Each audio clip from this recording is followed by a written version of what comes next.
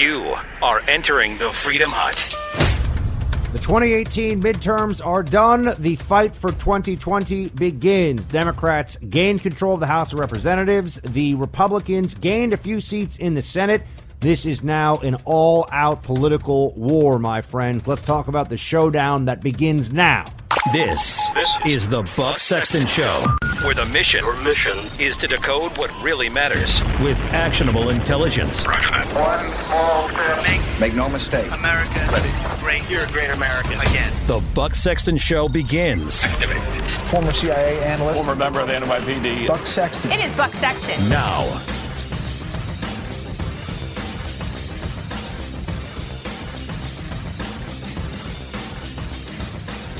It was a pretty good night last night, all things considered. Republicans broke with history and were able to prevent the Democrats from overrunning them. Were able to not just keep their lead in the Senate, but add a few seats to it. As I'm sure you know, the whole country's been, well, most of the country's been thinking about this since the results came in last night. I know it's not breaking news for you. The Democrats win the House. We know that. We've been aware of that now for a number of hours. But the implications for this are profound, and I will get into them. There's some very important breakdown of this we have to do together first. Why was it that the Democrats did not have what was expected? Oh, what was expected again? That's right. A blue wave was what now they're saying. Oh, nobody really expected that. We remember. We know that there was going to be a blue wave. We remember that that was the way that this was supposed to go. And then last night, sure enough, we had to hear this. Play 11. Democrats did hope for a big blue wave. That is not happening. There's no blue wave. Is it a blue wave? What do you want to call it? It may not be a blue wave. It's a rainbow wave. It's not a wave. It's not a wave. It is not going to be that blue wave landslide. It's not going to be a wave. This blue wave that clearly does not seem to be materializing. I don't know whether we want to call it a wave, but it's a blue move, a blue ripple. You can't call it a wave if you don't have a big statewide win anywhere. How do you call it a wave if you don't win Florida? How do you call it a wave if you don't win Missouri?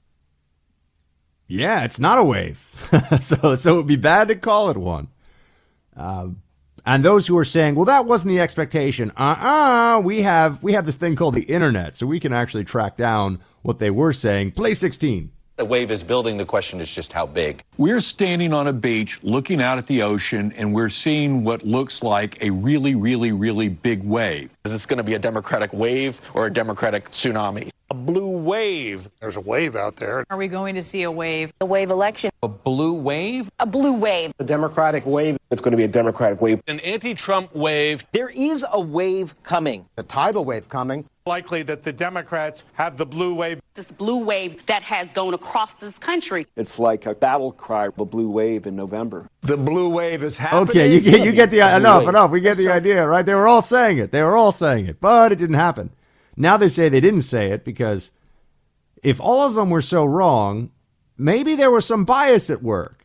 Maybe there was a reason that they were off in their calibrations. Maybe it's not just that this was a surprise to them based on their analysis, but maybe they were more hopeful than anything else that there would be a wave.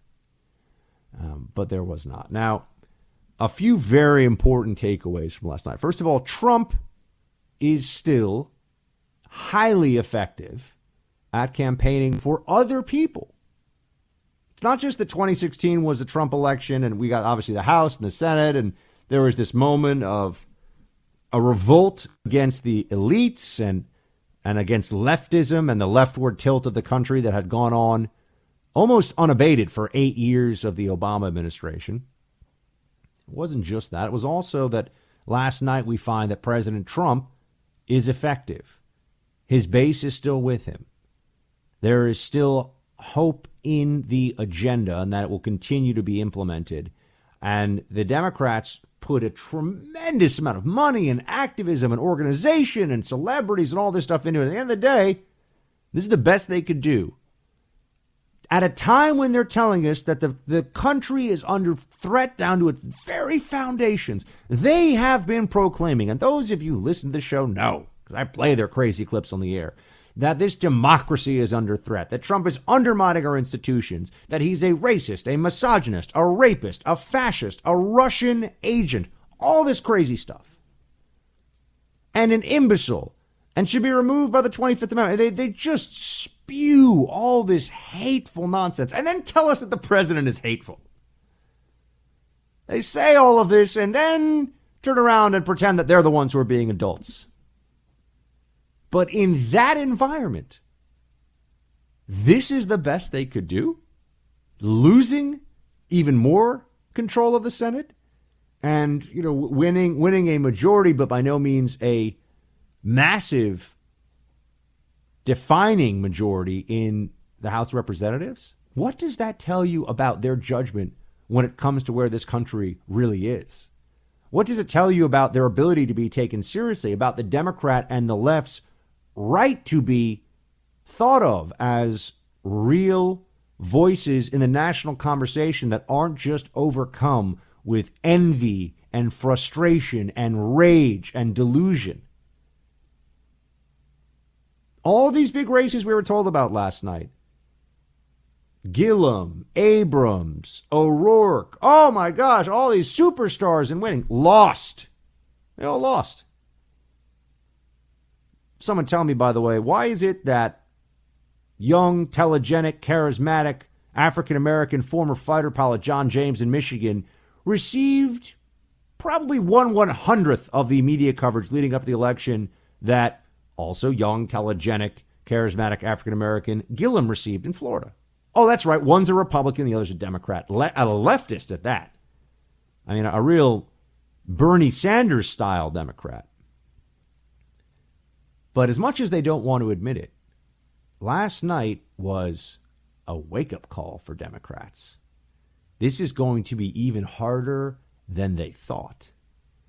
They had to assume, whether they were willing to say so publicly or not, that the 2 years of Russia collusion, conspiracy mongering, the 2 years of Trump is a white nationalist, he's speaking in dog whistles all the time, this just unrelenting negative media coverage, that had to have changed perceptions about people who are open to new information, right?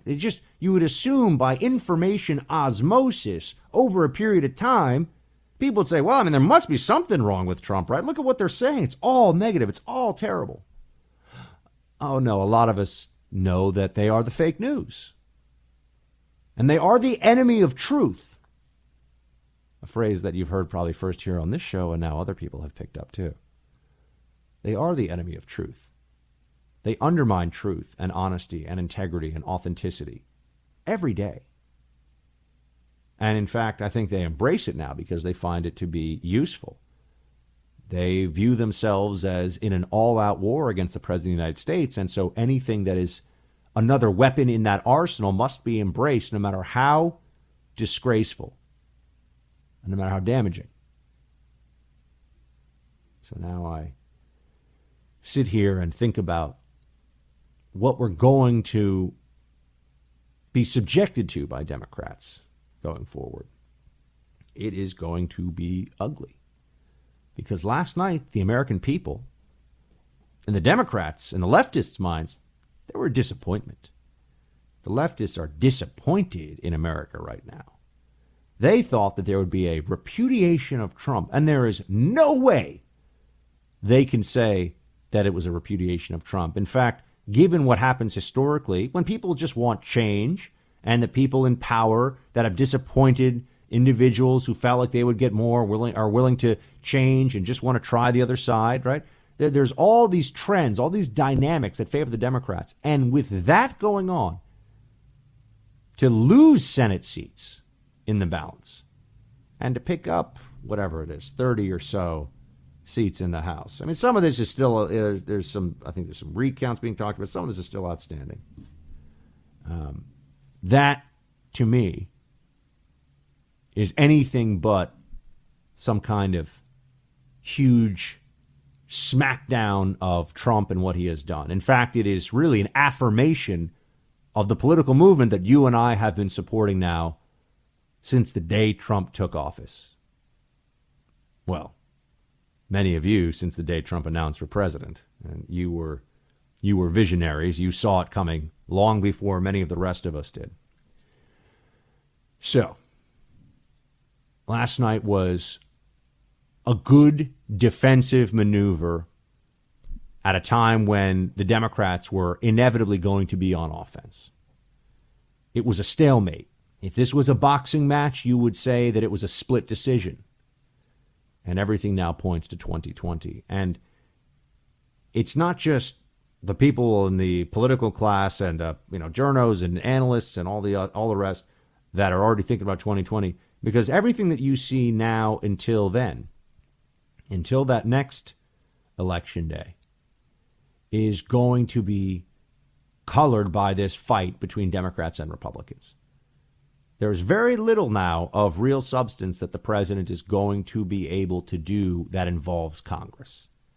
We'll talk a bit more during the show today about, people talk healthcare, maybe infrastructure package. Yeah, I mean, anything is possible. Sure, anything could happen, but I don't think anything will happen.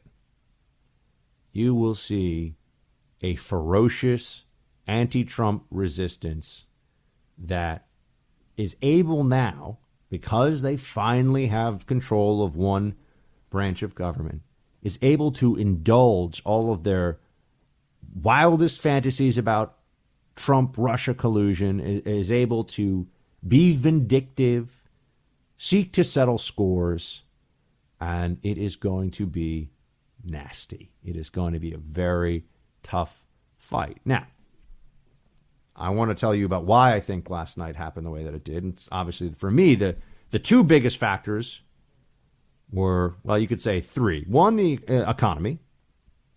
Two, Trump. Three, the Kavanaugh effect. Let's talk about the Kavanaugh effect, and then I'll address where all this is going, and, of course, the requested resignation of my buddy Jeff Sessions as Attorney General. I'm going to miss Jeff. I liked him. I know some of you are disappointed he didn't do more on Russia collusion, but he recused himself. Once you recuse yourself, you can't unrecuse yourself. But Jeff Sessions, as you know, is out. That was the big breaking news that happened later on today. Trump he's cleaning house after the election, just as we all expected him to. But that has important implications. That gives us a sense of where things are going to. Mueller is going to be a name you hear a lot more in the weeks and months ahead. Probably months, as much as I hate to say it. The Russia collusion investigation is going to go back at the top of the headlines again. It's going to be a whole shift. We should prepare for it. But I do want to take a moment when we come back to just discuss Kavanaugh and what that meant in this election, and also what it tells us about what the fight ahead will look like. Stay with me, team. We'll be right back. Any observations on the Kavanaugh effect? Very helpful. Yeah, I think the Republican sort of core voters in the states that were critical to us were highly offended by the questioning of the presumption of innocence and the tactics. And I think it was like an adrenaline shot. We were worried about lack of intensity on our side, and I think the Kavanaugh fight certainly provided that and was extremely helpful. It's noteworthy that the one Democrat in a red state who survived voted for Kavanaugh, Joe Manchin. The Kavanaugh effect was one of the biggest lessons of the 2018 midterm.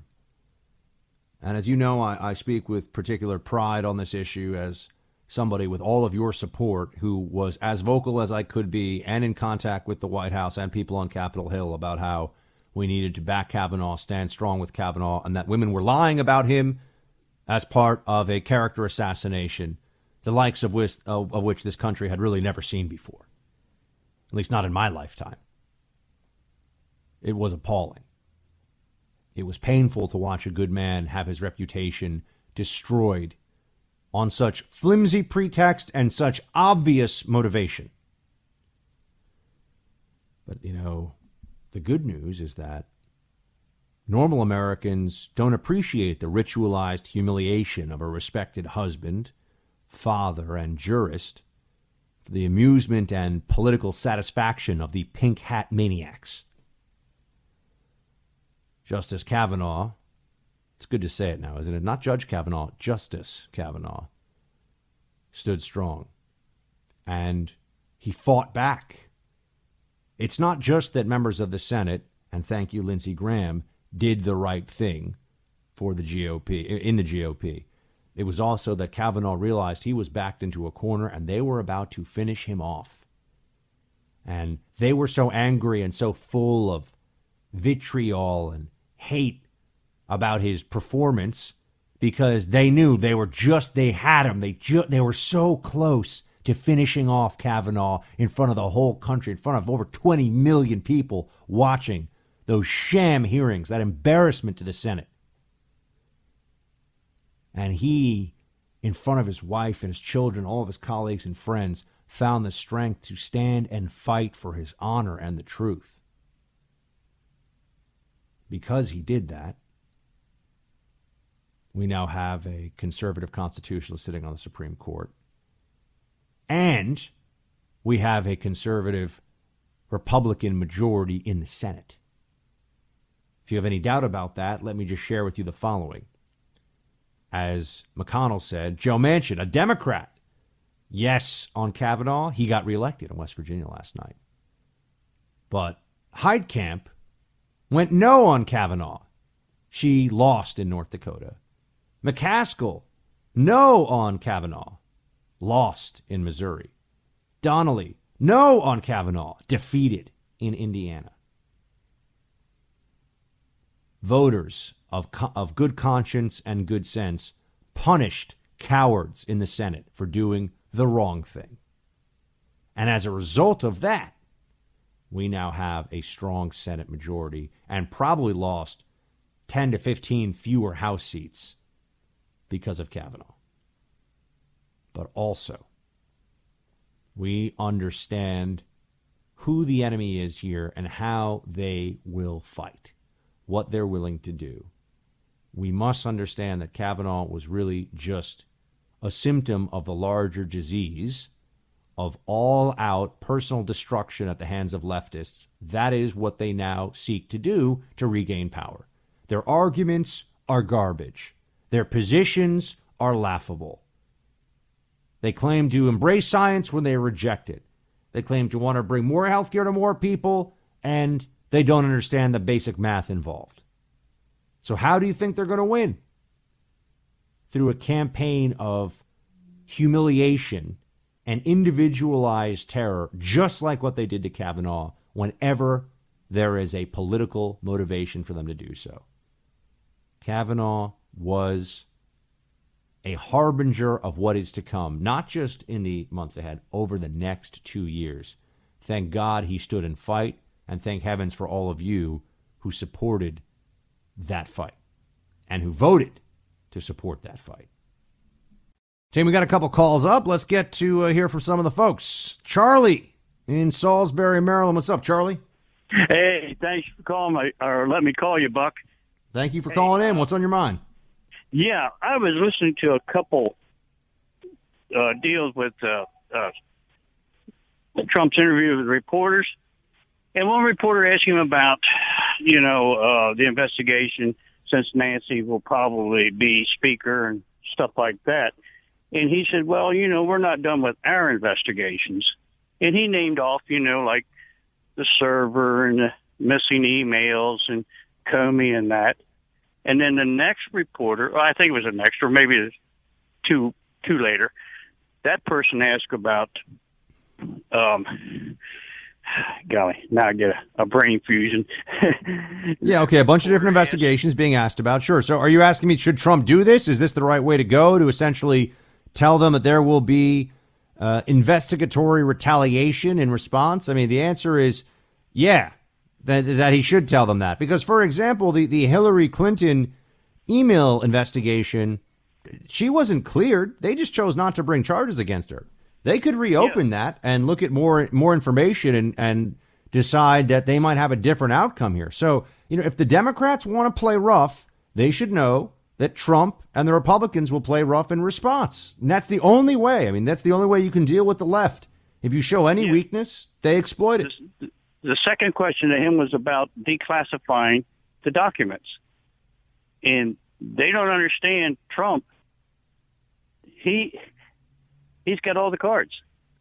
Well, he's held that back. And by the way, I think that people have, including myself, have said, I'm frustrated. I wish he would. I asked the president to his face. We had a conversation about it. I asked him, I said, will you release the documents? He said he's going to, but then he got pushed back. And I think he's holding it back because he wants to see, the release of the stuff that he's got, I think would have a lot. It would be a lot of egg on the face of the DOJ, the FBI. It would look really bad, but better to hold it until you need it. And he might wait until the Mueller report comes out and then, as a response to the Mueller report, drop that. Now, think about how that goes, right? So he's... I want to see Nancy Pelosi's face when he drops that. Exactly. I mean, but you think about this. When people always talk about Trump playing 5D chess, I mean, I actually used to play a little bit of chess growing up. I was okay. It wasn't very good. But you don't want to pull your queen out too early, And I think in this whole Russia collusion investigation, the queen that Trump has, so to speak, is that he can declassify this stuff and just show what a sham the whole thing is. So let it play out, right? Let Mueller do what he's doing. The moment that all of a sudden Mueller starts trying to subpoena Trump's, financial records or something, then all of a sudden he goes, oh, okay, now let's let people know what's really going on here. So I think he's trying to be strategic about it. And I do think there are concerns about third-party intel, essentially our foreign partners giving us information that we don't want to burn them, right? It's like a journalist doesn't want to burn a source, although journalists will burn sources. They make a big deal out of that, but depends on what side of the aisle the source is on. Thanks for calling in, Charlie. Dean, up in Boston. What's up, Boston? Hey, Brother Buck. How you doing? 3 things I personally took away from last night. The first is I noticed that the old GOP, that all stepped aside the big mass. As soon as the media told them they were going to lose years ago, they said, okay, we're leaving. So the recognition wasn't out there. Their war chest money wasn't out there. So still we did as well as we did without all of that. The second part was we sent out a president with a record in 2 years, and that's all we sent out. They put the Clintons in the closet, brought out Obama, Oprah, Hollywood, all of the money, hundreds of millions of dollars from the mega donors, the media, and still that's all they came up with. So now today they have to start running to 2020. You can't turn on the record of last night and go back to your mega donors and say, oh, we need another $500 million for 2 years from now. At some point, these people are going to say, I don't know. This. I think I'm back in the wrong horse here. Maybe I'll just sit this next one out. Well, Dean, think about it. They spent $70 million to lose one Senate seat in Texas, or to lose the race. I mean, what is that? This is crazy. $70 million? That's just all going to media buys, basically. So they saturated the Texas media market with Beto. Oh, we need Beto. And then he loses Ted Cruz. By the way, it was too close. Ted Cruz, I've been saying he's going to win by 10. Ted needs to step up his game a little bit.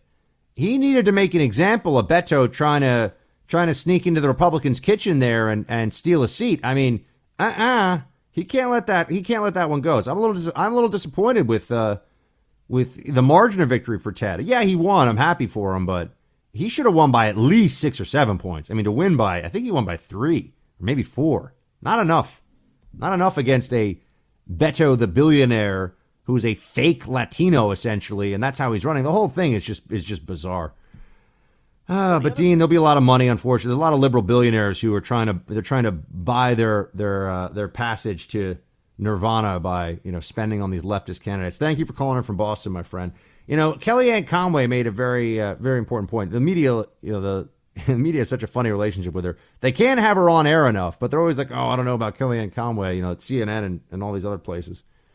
But Trump did make the difference, and Kellyanne made that case. Play 3. There's no question that his presence on the campaign trail made the difference. In fact, he went 5 for 5 in just his stops from Sunday and Monday alone. I was with him yesterday.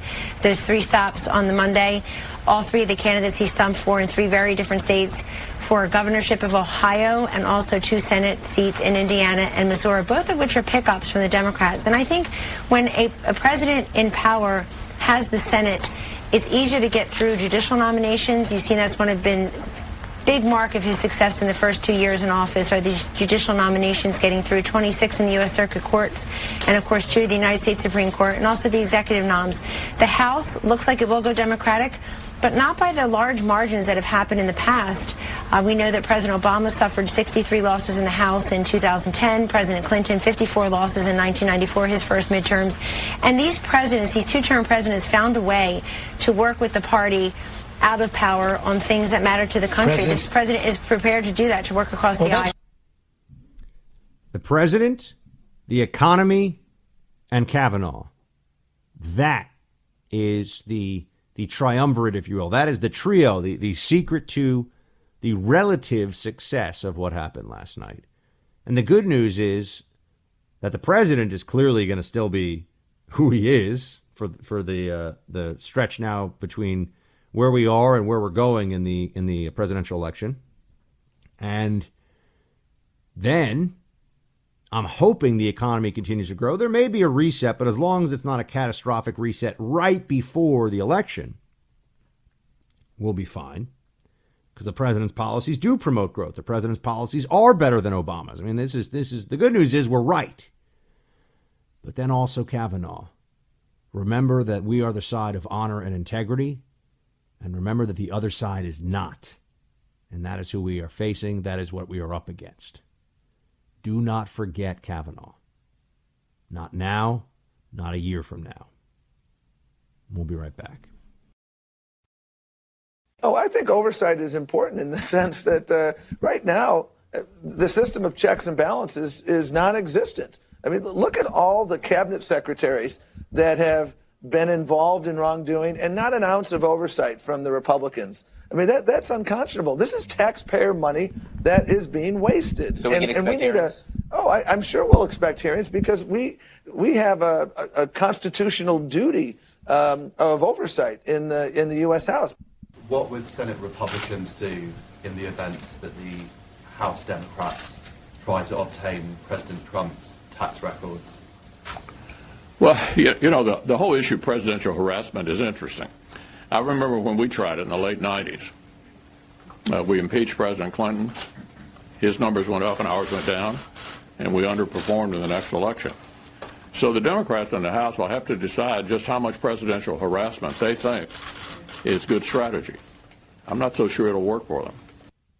I think Mitch is right. I think McConnell's onto something there, that the American people overall will be displeased with the obvious political harassment and legal harassment that we can expect from the Democrats, from the hashtag resistance crowd. That doesn't mean they're not going to do it, though. Doesn't mean that the plan is not for the left to just go all out with everything they can to not just expose, wrongdoing. I mean, they're going to say it's about that. It's not about that at all. It's just going to be what can they do to inflict irritation, anxiety, and possibly pain on the president and those around him. And that's what they will do. This is why the Kavanaugh effect, I would notice, is also so important.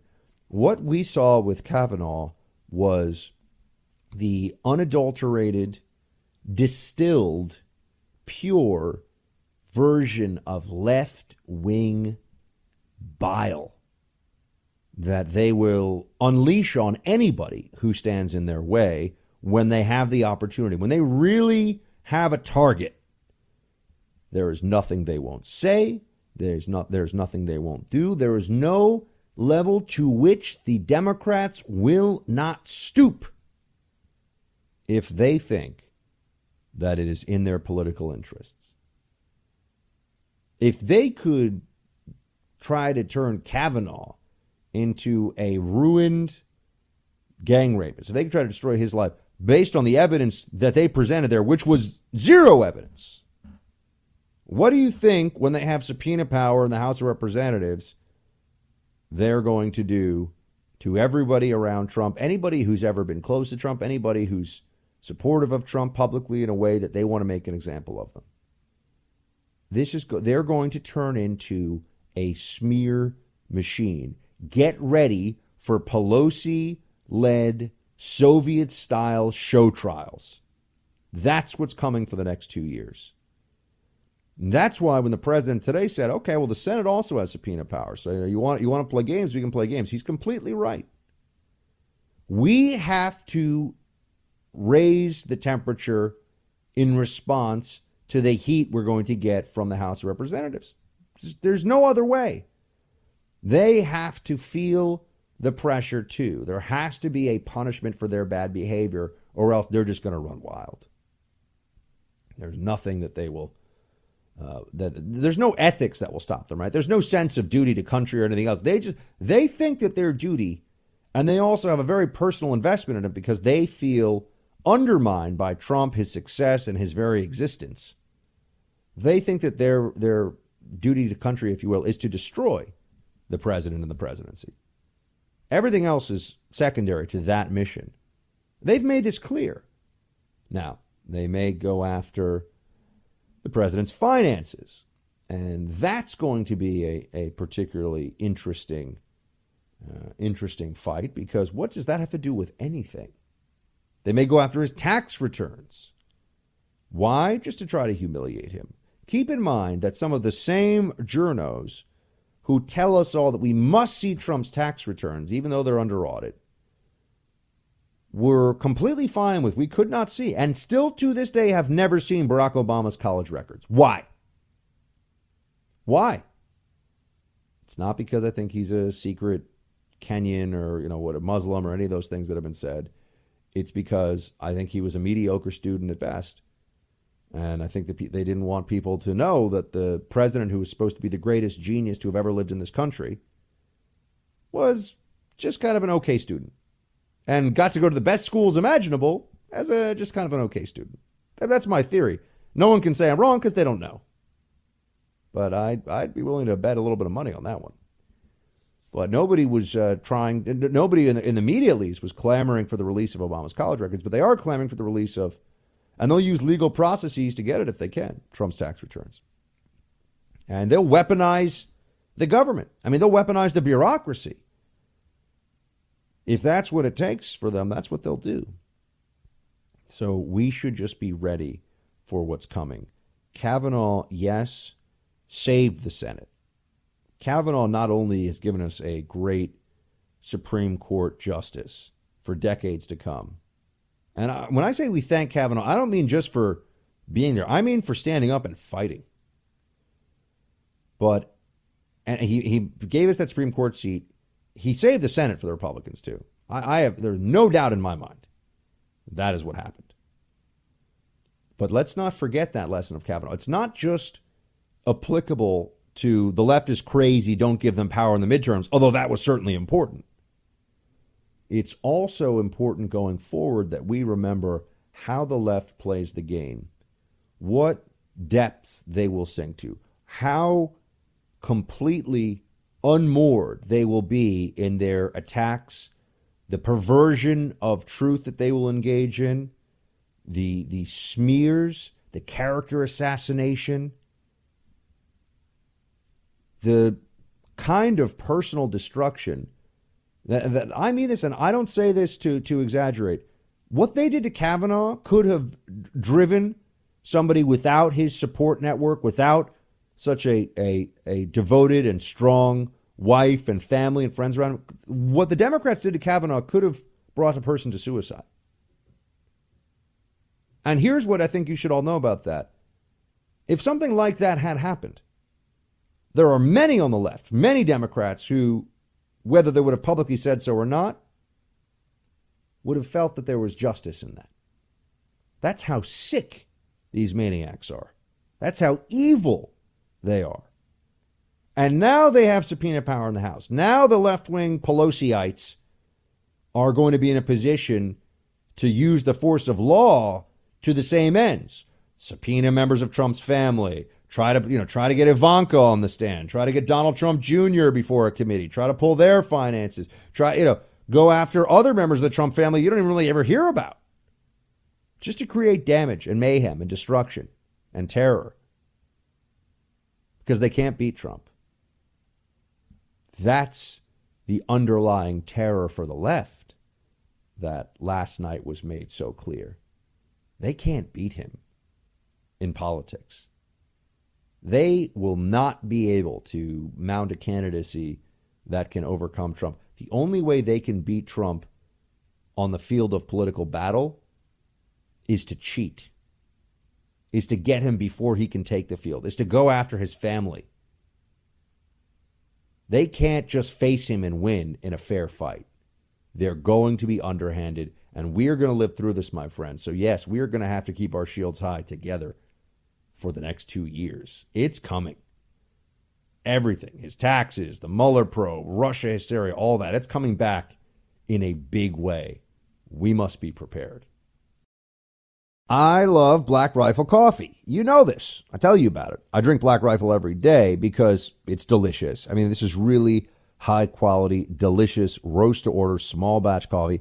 I can get into some of the flavors if you want. I mean, even when I'm drinking it black, I can really tell the difference. It's just better than other stuff, K-Cup or ground, or even if you're a whole bean guy, you like to grind it yourself. The coffee flavors are exceptional, and this is a great American company. Run by, founded by veterans of the special operations community. These guys kick butt, love freedom, love veterans, love America. So please check them out. This Veterans Day, get your coffee from Black Rifle Coffee and contribute to a company that's actually making a difference in the veteran community.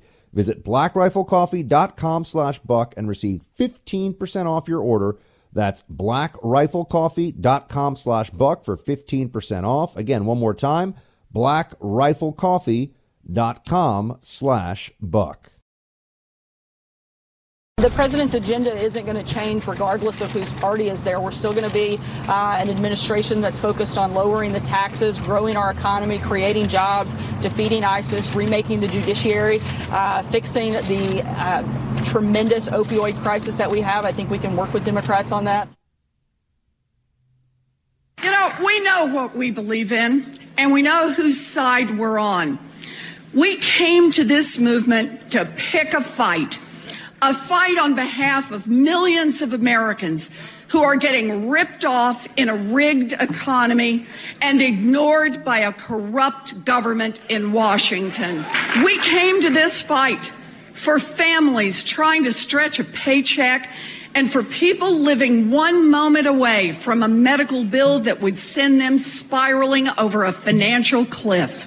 This resistance began with women, and it is being led by women tonight. Take her, Elizabeth Warren, at her word, my friends. The Democrats offer one thing and one thing only for the next 2 years: resistance. They are going to wage political war on this president, on this presidency, on conservatives, on the Republican Party, and all who stand with them, all who convert into philosophies of limited government, individual liberty, basic rights enshrined in the Constitution. Those people are going to be treated very poorly by the other side. Be ready for it. There is not going to be any comity. There's not going to be any coming together or uniting. It is laughable when you hear Nancy Pelosi last night say that maybe there'll be a bipartisan moment here. Play 14. She actually said this. It's pretty amazing. We will strive for bipartisanship. We believe that we have a responsibility to seek common ground where we can. Where we cannot, we must stand our ground, but we must try. And so openness and transparency, accountability, bipartisanship, a very important part of how we will go forward. There will be none of that, really. There is not any area that I could even think of or point to where they will work in a bipartisan fashion that will make a difference. I mean, sure, you know, they'll nibble around the edges of some things. There's some possibility maybe that they'll do some Obamacare fixes, which will just mean shoveling some money into some places, and then assume that in 2020 they'll work out what really happens to Obamacare. In fact, Pelosi specifically talked about health care right after the Democrats took the House. Here's what she said. Play 17. Voters delivered a resounding verdict against congressional Republicans' attacks on Medicare, Medicaid, and the Affordable Care Act and people with pre-existing conditions in districts everywhere in America. They went in a new direction. Yes. Pre-existing conditions, all we ever hear about. Obamacare is, as I've told you, thousands of pages long. Just because all it does is deal with pre-existing conditions? Of course not. There's a lot more to it than that. It's about the redistribution of wealth via the healthcare system. And it's about putting us on a pathway to single payer, which people like me have been saying for the last 7 years. Now they're open about it. They were telling us that it was a lie and it was a smear. Remember remember the whole Obama you lie thing? People got so angry at that member of Congress who yelled, "You lie." Well, if Obama didn't lie, it was a lie that the Democrats would not try to give illegals Obamacare because that was Hillary's platform in the last election. Openly, written out on her website, spoken about, that was where they were going. So it was a lie whether Obama knew it or not. And I think Obama probably knew it. He certainly knew it was a lie that you can't, or, if you like your health care plan, you can keep it. He knew that was a lie. Didn't care. He had an agenda to deliver on. He had something that he had to get done no matter what he had to say in that process. McConnell pushed back on this a little bit, fortunately, but look, the Senate's not going to be able to do anything without a majority in the House now on health care. And because of John McCain, we did not actually change anything substantive from a legislative point of view with Obamacare. We've only made some executive order fixes here and there, right? Removing the individual mandate, that sort of thing. By the way, they just said they're not going to enforce it, the individual mandate. So it really still is there. So if you have a different administration, guess what? The individual mandate is back. But here's what McConnell said about health care. Speaking of where the bipartisanness is, there is none. Play 18. There aren't any Republican attacks on Medicare or Social Security. That's all Democratic fantasy that they spin every 2 cycle. years. Mm-hmm. Yeah, but with regard to health care, it's not working well. This is Obamacare. It's not working well. The American people have given us divided government. The Democrats now have some governing responsibility, being in the majority in the House. I think what they're saying to us is, you guys get together and figure out a way to improve the health care system. Obamacare has not worked well. So they've given us divided government. We have to work together. We need to improve the health care system in America because it's not working well. That's all true. Although it's not as true as Mitch says it, in the sense that most people actually like their health care. Most people think that their health care is pretty good. Those who have employer-provided health care, satisfaction with it's really, you never hear about this. Satisfaction is really high. There's a percentage of the population and, that works and can't really afford health care and gets caught up in dealing with crappy HMOs and all that. And that's why we've gotten into this crisis we're in with the healthcare system, because people realize that it's unethical that somebody would suffer horribly in a very wealthy country because they don't have the funds to pay for a disease that they've contracted just because, But there's not going to be any bipartisan fix on any of this stuff. That's fantasyland stuff. So, as I've been saying to you, the Democrats took the House. It's time for us to batten down the hatches. Okay, so you need to hire somebody for a job opening. You know what's not smart?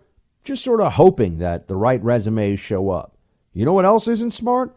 Just posting somewhere online and assuming, well, this is getting in front of the best candidates. Forget all that stuff.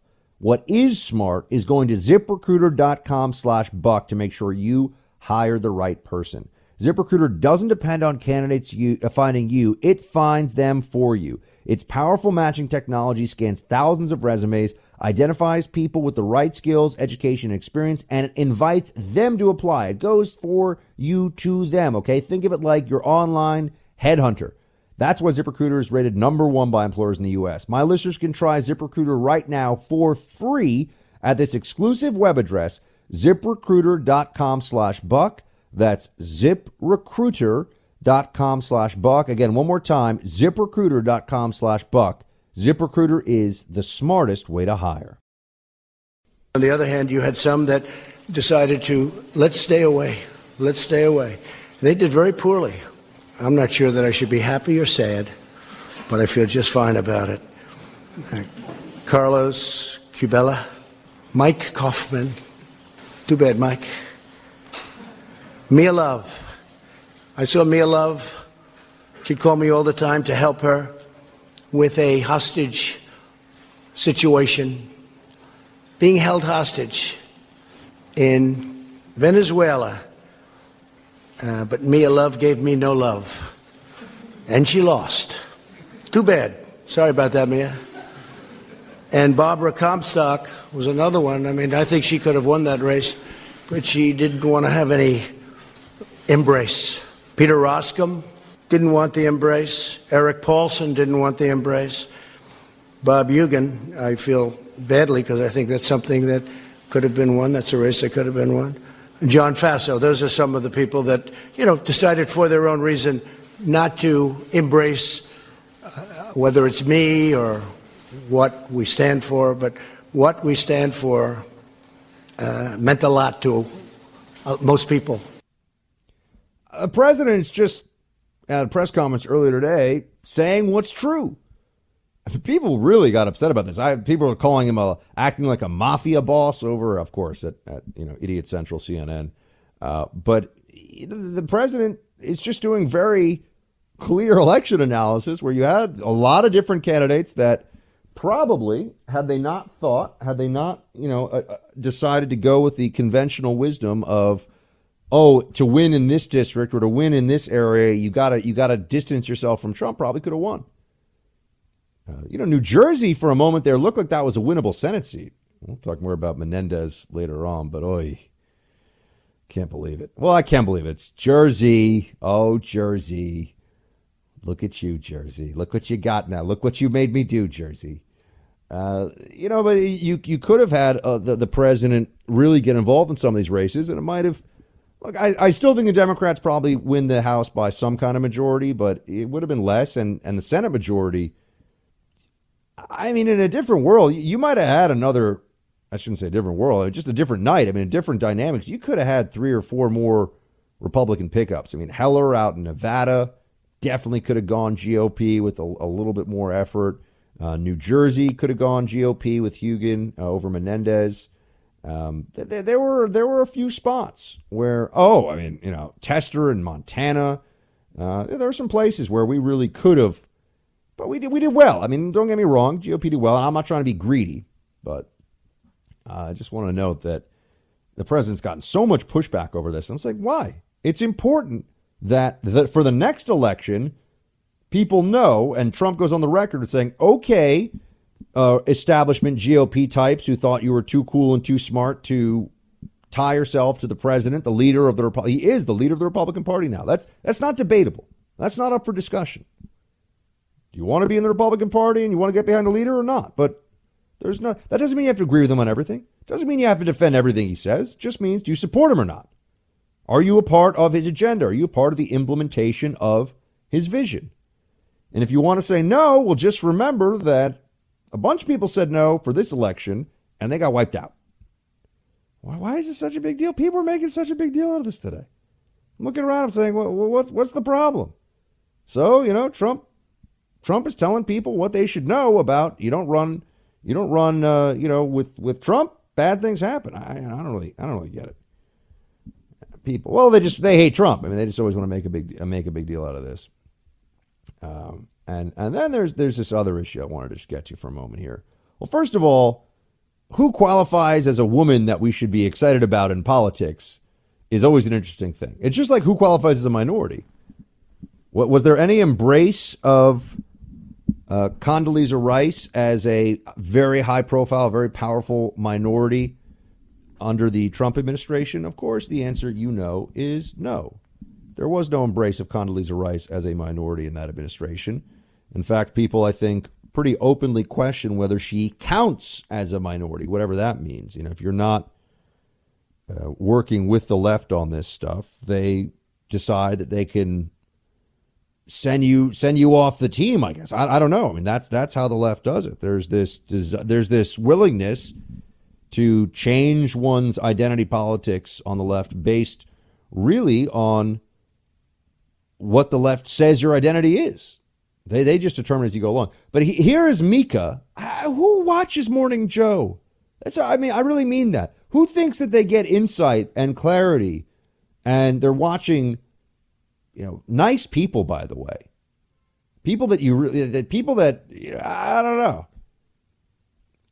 I won't go down there's a whole path here, and I don't like the whole you work together, you both got families, but hey, let's abandon the family. Hey, but let's go past that. Because I understand Republicans, they'll point to Republicans, they'll point to the president, say, look at his personal life. All right, I'll leave that out. I'll leave all that stuff aside. But I just, in particular, the whole Morning Joe thing, I think it's unseemly. But okay. But here's Mika. Play clip 5. I want to just share my thoughts on the 2018 midterms and women knowing their value. It's not a coincidence that some of the biggest winners of the night are women. Many first-time candidates inspired to run to put a check on Donald Trump. The vast majority of the history makers were Democrats. Deb Haaland, the first Native American woman elected to Congress. Ayanna Pressley, the first woman of color in Massachusetts.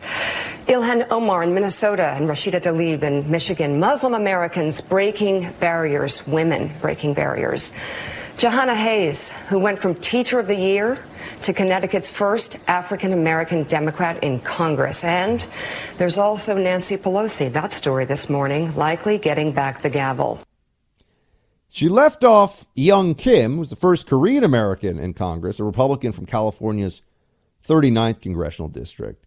So, okay, you might say to me, well, all right, Buck, hold on. Maybe it's an oversight. And I say, well, okay, I could be persuaded that that's true. I could be persuaded that this time around it was, in fact, an oversight. But I'm not saying that it was. I'm just saying you could persuade me. I'm open to that possibility.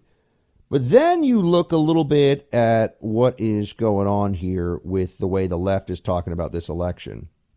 And there's a lot of, when I refer to blue check Twitter, by the way, for those of you who aren't Twitter people, which I know is a lot of this audience, because, why be on Twitter unless you work in media? Although those of you who are on Twitter, tweet at me, say hi. I like talking to you. A lot of blue check media was pointing out that in the Cruz and O'Rourke race, as well as other races, there was a very clear split between minorities across the board who went overwhelmingly for Democrats. I mean, in the O'Rourke-Cruz race, for example, Cruz is a Latino, folks. By the way, this always gets lost. Beto is a fake Latino. Cruz is an actual Latino. And Latino men went 60% for him. Latino women went 66% for O'Rourke. White women went 59% for Cruz. And there's a similar dynamic in the Gillum race where you had a pretty healthy percentage in terms of, the overall tally. A pretty solid percentage of white women went for DeSantis and did not go for Gillum. And the way that this is talked about by the blue check, which means journalists, right? It means the people that are verified on Twitter. Official Twitter was saying that white women are a disappointment. This one guy, Trayvon Free, wrote, black women voted 95% for Beto. White women did what white women do. What is that supposed to mean? Well, what exactly is I'm trying to just get to the bottom of what that white women did. Well, what does that mean? Why is it all right? Why is it all right for white women to be called out in this way? That strikes me as crossing a line in a pretty profound way. They're gonna blame white females for the loss in some of these places. The Women's March, the Women's March, the pink hat wearers, they wrote, quote, there needs to be accountability and an honest reckoning. There's a lot of work to do, white women, a lot of learning, a lot of growing. What do you mean that white women have a lot of learning to do? Oh, because white women went 76% for Kemp, 59% for Cruz, 51% for DeSantis. Black women went 95% for O'Rourke, 97% for Abrams, 82% for Gillum. And this one journalist here wrote, "White women gonna white." When does the hostility toward whiteness in the media, which I know there are a lot of white people in the media that also do this, but they do it in a way that they think that they're essentially earning virtue signaling points all the time, and they're not part of the bad whiteness. But when does the hostility to whiteness in the media and in the culture more broadly become something we're allowed to talk about? Because it is pretty openly celebrated now in some corners. There are a lot of places where you can bash whiteness as almost a disease, as an affliction. We have to overcome whiteness. We have to deprivilege whiteness. That's not a big leap from we have to overcome whiteness to there's a problem with white people. And that leads us down a very, very ugly path. And that's where the left is taking us. I think you should let me run the country. You run CNN. All right. And if you did it well, your ratings would be much better. If I may ask one other question, Mr. President, if I may ask one other question, are you worried? That's enough. That's enough. Mr. President, that's enough. I was going to ask one of the other folks. That's enough. Pardon me, ma'am. Mr. Excuse President, me. That's enough. Mr. President, I had one other question, if I may ask, on the Russia investigation. Are you concerned that you may have I'm not concerned about anything with the Russian investigation investigation because it's a hoax. That's enough. Put down the mic. Mr. President, are you worried about indictments coming down in this investigation? Mr. President. I'll tell you what, CNN should be ashamed of itself having you working for them. You are a rude, terrible person. You shouldn't be working for CNN. Go ahead. I think that's unfair. You're a very rude person. The way you treat Sarah Huckabee is horrible. And the way you treat other people are horrible. You shouldn't treat people that way. Go ahead. Go ahead, Peter. Go ahead. In Jim's defense, I've traveled with him and watched him. He's a diligent reporter who busts. Well, I'm not a big fan of yours either. So I understand. To be honest, so let me ask you a question, if I can. You repeatedly said you aren't the best, Mr. President. You repeatedly over the course. Okay, just sit down, please. Well, when you report fake news, when you report fake news, which CNN does a lot, you are the enemy of the people.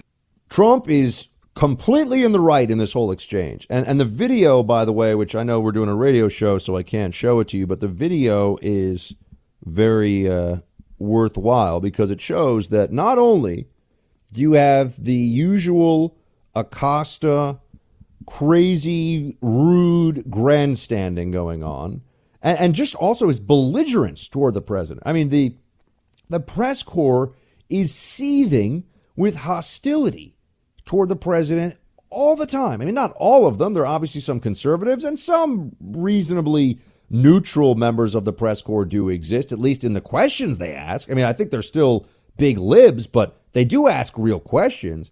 But you get into the Acostas and the April Ryans and some of these others that they just take every opportunity to say, Mr. President, I'm from CNN. When did you stop beating your wife, sir? And they want him to stand up there and just take it. And thank God the president does not. I mean, Acosta should be ashamed of himself, but the guy's incapable of shame. I mean, first of all, the guy's not very smart at all. He's not even a little bit impressive. He's just somebody who's played the game over at CNN, kind of looks the part, sounds the part of the correspondent, and CNN uses him for this purpose. CNN is really the whole thing is an act over there. We're objective journalists. We're just bringing you the facts and the truth. This is all nonsense. It's all garbage. The whole place, it's really been overcome and really overtaken by the dark side. I mean, not to get too Star Wars on you here, but it has been overcome by an anti-Trump mania. It wasn't always that way. People ask me, Buck, you worked at CNN. How could you have done that? I said, well, initially I was doing counterterrorism analysis. And yeah, they're too left-wing for my taste on that, but at least they would agree with me. Yeah, the bombing of that bus or that vehicle attack or whatever that happened in Europe, that's really bad. Buck, tell us about it. And that I could do over there. The moment that I shifted over into the political world at CNN of, conservative political commentator from the Blaze, all of a sudden, that's what they used to say. I'm like, I actually got a nationally syndicated radio show, but slow your roll. But, they would say these things. They'd bring me on. And then I realized, this is all just a sham. They don't want a conversation. They don't want a dialogue. This is creating a false perception of open debate and dialogue and journalistic integrity for a left-wing audience that can't handle the truth. That's what it is. That is CNN's mission. That is what it peddles day in and day out. But that press conference was, by anyone's objective standard, completely disgraceful. I mean, utterly and completely, abhorrently disgraceful. I mean, Jim Acosta, acting like a maniac, wouldn't give the microphone. There's a young White House staffer. The young woman looks to be about, 25. And she comes over, and the president of the United States is saying, okay, I'm not taking your question anymore. Please pass the microphone. And she does, as she is instructed by the commander-in-chief, to take the microphone and pass it to someone else. And Acosta grabs her by the arm and kind of pushes her arm away and grips the microphone like a toddler who doesn't want to give up a toy in the sandbox. It's not his toy, but Jim Acosta is a toddler. Just a very overpaid one who gets far too much of our attention. I mean, he immediately launches into this, Mr. President, what you said about the caravan is racist. Jim, that's opining. That's editorializing. That's not a question. What he does is not posing questions to the President of the United States to get information for the American people as a journalist. He is a pundit who is too cowardly to say that's what he is, because then he'd have to actually engage in intellectual debate. I would shred these clowns, for example. Anyone at CNN in any anchor chair on these issues, I would crush them. They're just not very smart. They all hide behind this facade of journalistic integrity. They all hide behind this, I'm neutral. At least the Van Joneses, at least the, I can't remember her name, the one I used to be on all the time. Anyway, can't remember that. I can't remember some of the names of there. But, at least the opinion people, they call them analysts, which is to kind of elevate them as not being like, pundits.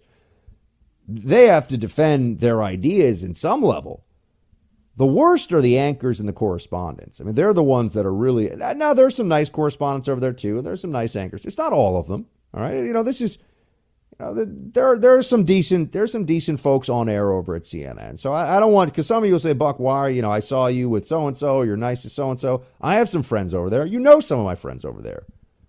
But you run down their main lineup, you run down the big names in the hashtag resistance over at CNN, Acosta, Tapper, Cooper, Lemon, Cuomo, Camerota, Allison Camerota. They're all making asses of themselves on a regular basis. And none of them are particularly interesting or smart. And their whole thing is this facade of, well, we're just journalists. Yeah, right, please. Slow your roll. Just journalists, like when Jake Tapper was saying that nobody at CNN was holding the president responsible for those pipe bombs that got sent. Hours after the president of CNN released a statement saying the president of the United States needs to know that his words have consequences. Oh yeah, but no one's holding Trump responsible. It's just slimy. People are just slimy. Ugh. Very, very frustrating. Very, very annoying. But I mean, Acosta also, he essentially manhandles this woman. I mean, there was one person who referred to it as a karate chop, which is pretty true. Katie Pavlich over at Fox wrote, the only thing physical about this video is Jim Acosta slamming down the arm of a woman doing her job. Katie's totally right. NBC News, though, reported it as, quote, White House aide grabs and tries to physically remove a microphone from CNN correspondent during a contentious exchange with President Trump at a news conference. I think they changed that headline. I think they stealth edited that headline, because that's not what I remembered. I mean, that's bad enough, but that's not what I remembered before. So that's what you're dealing with now with the mainstream media. That's how they operate here. And it is indeed very frustrating to watch this play out. But I am so thankful that President Trump will call these jokers out.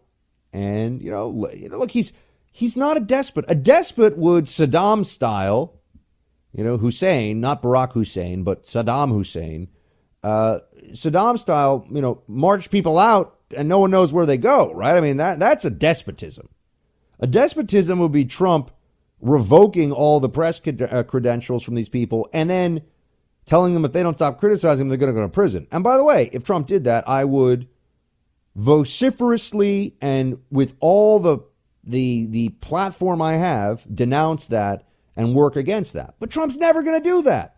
That's like saying, well, would you guys still listen to me if I came in there and I was like, so guess what, guys? I'm a huge lib now. And actually, I think that I'm a one-legged Samoan from the 17th century. You might say, well, Buck, that doesn't really comport with reality. I don't think, but you probably wouldn't still think the show was great, right? But yeah, if Trump was actually a despot, I'd have a problem with it. He's not, though. He's not a despot. And I'm not living in the 17th century, so we don't really have to worry about these things. We don't really have to be concerned about it. I did see something as an aside that there's a guy, I think he's 69, and he wants Tinder, which is a dating app for those of you who don't know. So it's an online dating service.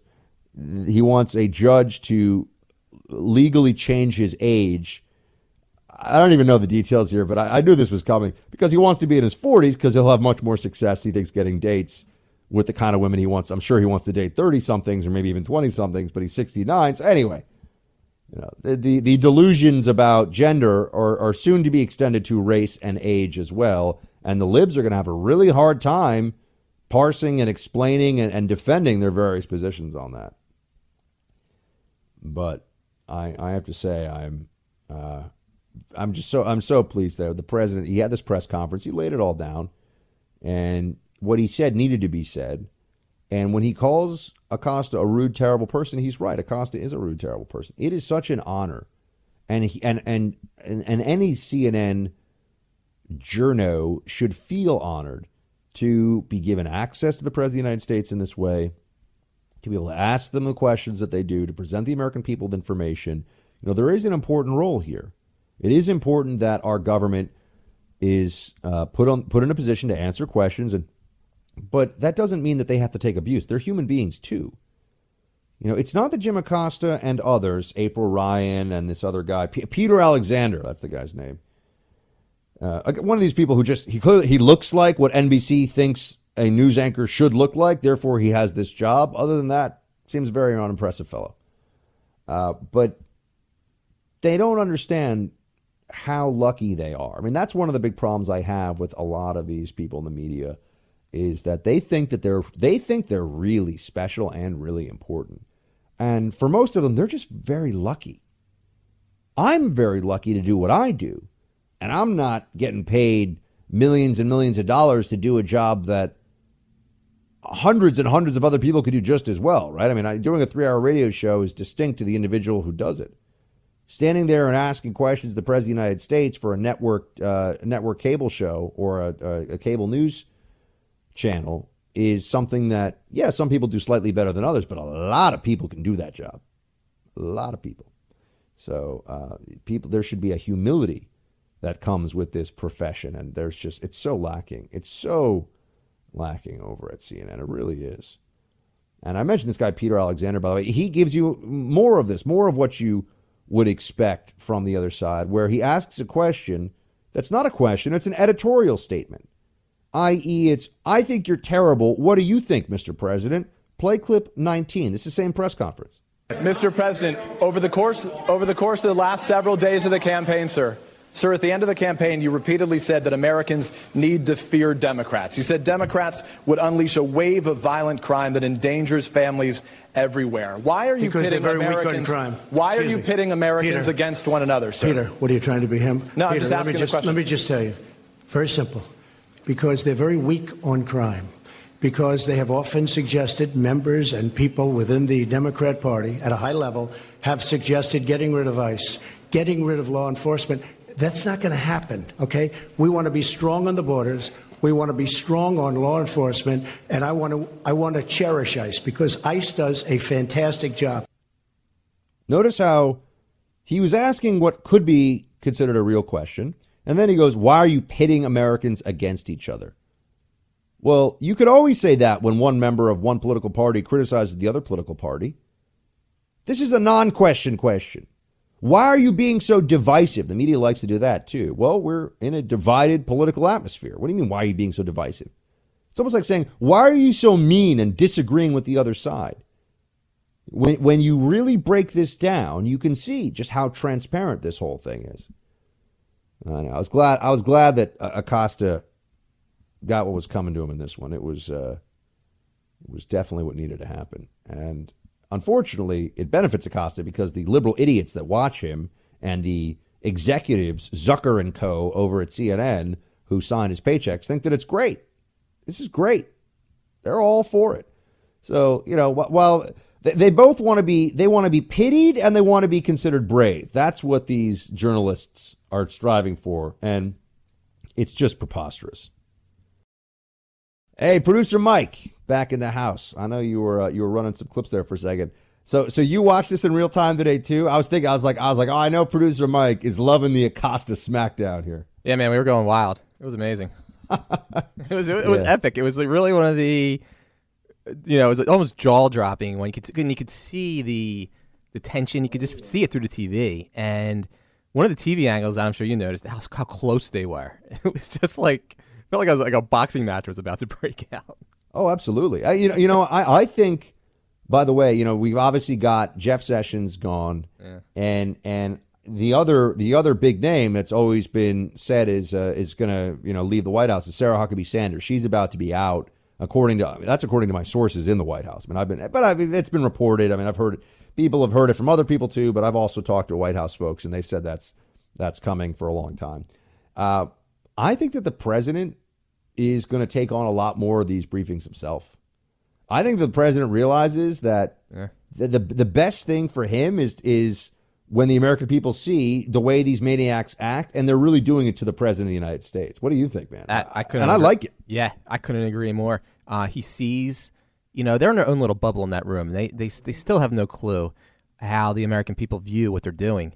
And I think they see him as being attacked. And he's, they were cornering him today, and he fought back. And his base loves that. And if last night didn't get him reelected, that could have today. It was amazing what he was doing. Oh, yeah. That was great. It comes after also the Democrats. There was no blue wave. Clearly, it's not what they were hoping for. Some of them were basically crying about this thing. Yeah. And then they come in, and you know what it was, man? They were just trying to make a statement about how there's still going to be hashtag resistance. And Trump was kind of like, bring it, fools. Mm-hmm. What you got? Yeah. That was amazing. It was. I'm glad. I knew you were enjoying it today, too, man. I was going to start texting you. My phone was low on juice. But I'm like, I know Mike is seeing this one. When we were talking earlier, I told you, we were in, one of our offices here, about 3 or 4 other people, and we just were, going bananas. We're, cheering like it was a sporting event. We're like, oh, my God. And people are, walking by the office, sticking their head, what's going on in there? And I love it, man. All right, we got Harlan Hill, guys, going to drop some knowledge on what happened last night coming up here in just a moment. It's a wonderful thing that you can send resumes anywhere and you can post for jobs, you can apply for jobs, you can get involved in the job market. But when you're hiring people, how do you know that you're getting the individual that you think you are, right? All you're looking at is a piece of paper, maybe an email.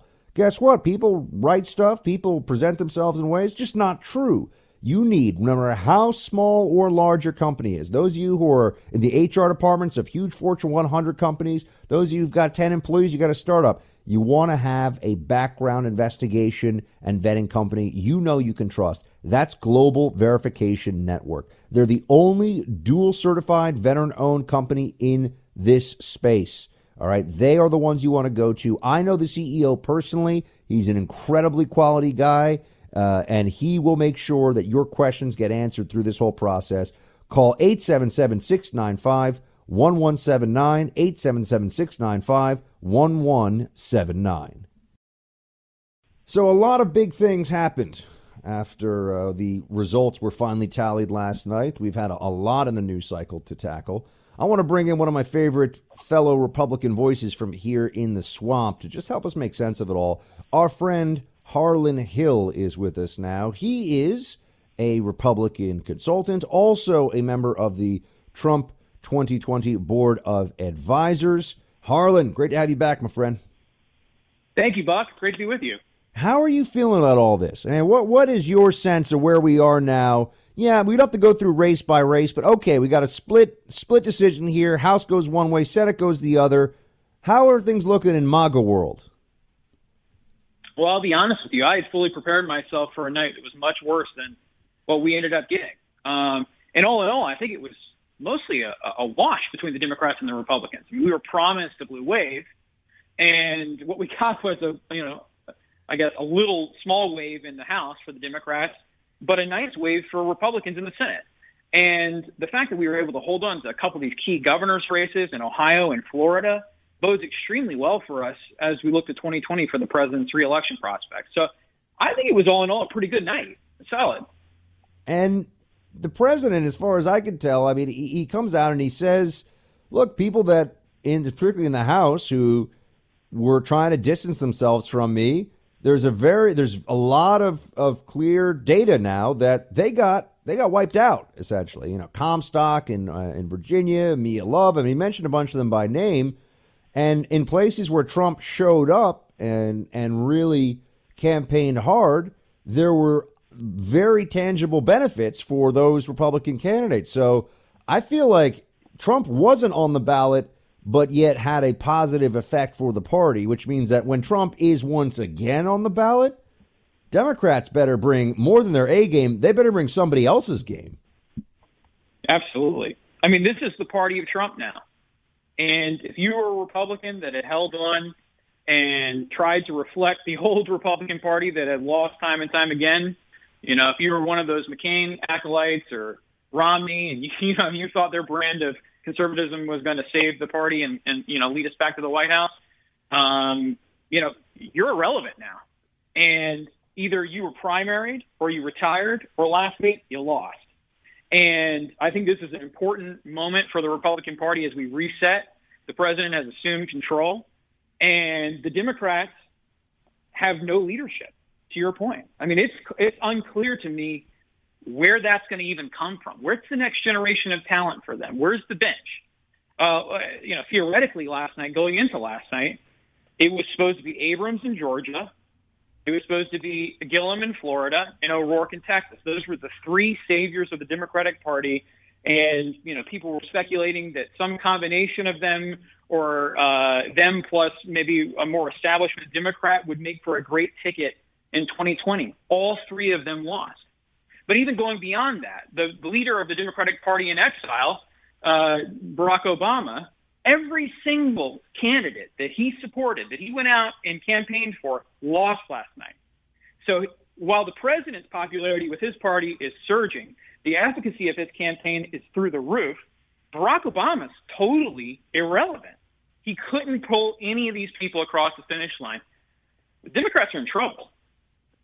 I think the Democrats are definitely in trouble. And when I saw, we did a poll at the Hill, and the top contenders for who should run against Trump are Biden, Sanders, and I mean this, none of the above. And this is Democrats being asked. So when none of the above is 30% of the Democrat base in terms of who they think of the candidates that are currently under discussion should run against Trump, that tells you a lot. But I've got to also say, I mean, Nancy Pelosi is something of a walking, talking ad for Republicans. I mean, I think that the more Pelosi we can see on the national stage in advance of 2020, the better. And I also think that we're heading toward a political stalemate here from a legislative point, at least, where, there's all we're going to be doing, Harlan, for the next 2 years is talking about investigations, scandals, real and imagined, and candidates, because I don't think anything's really going to get done. No, I mean, not in the Congress, at least. I mean, Trump will do what he does, but Congress, right? Well, and what's so frustrating about this is, we're over 3 years into the Russia talk. I mean, this started before the president even got elected. They were trying to plant seeds of doubt about the president's legitimacy before he even became president. And now it's reached a fevered pitch. People are starting to really tune it out in mainland America. When you look at the polling, they don't care. They want to move past this. They love the economy. They love the direction of the country. And, until the Democrats can provide a shred of evidence to substantiate any of the claims that they made against the president in terms of Russian collusion, then people aren't going to care. And considering that we're 2 years into the investigation, we're 3 years into the talk of this, I have no confidence the Democrats have any ability to produce any of that evidence because it doesn't exist. It doesn't exist. And so they can talk about this all they want. Voters don't give a rat's behind about it. And this provides an opening for the president. And what I love most about Nancy Pelosi being in a position of leadership is, one, her caucus is incredibly divided. There are over 60 Democrats in the House that said that they're going to oppose her bid for leadership. There's going to be a nasty fight.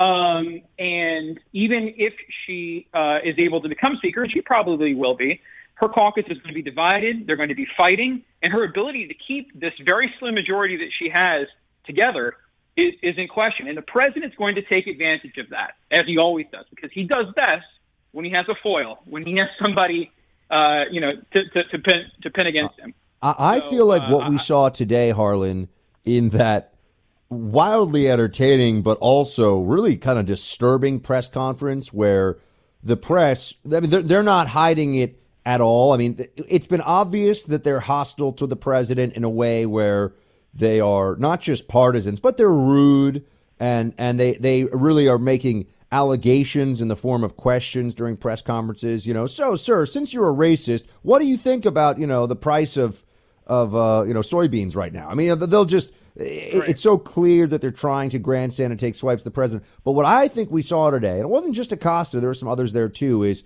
we are now just heading into this bare knuckle political fight that is going to culminate in the 2020 election. And that's going to be the defining conversation in American politics, which is just the partisan battle over Trump.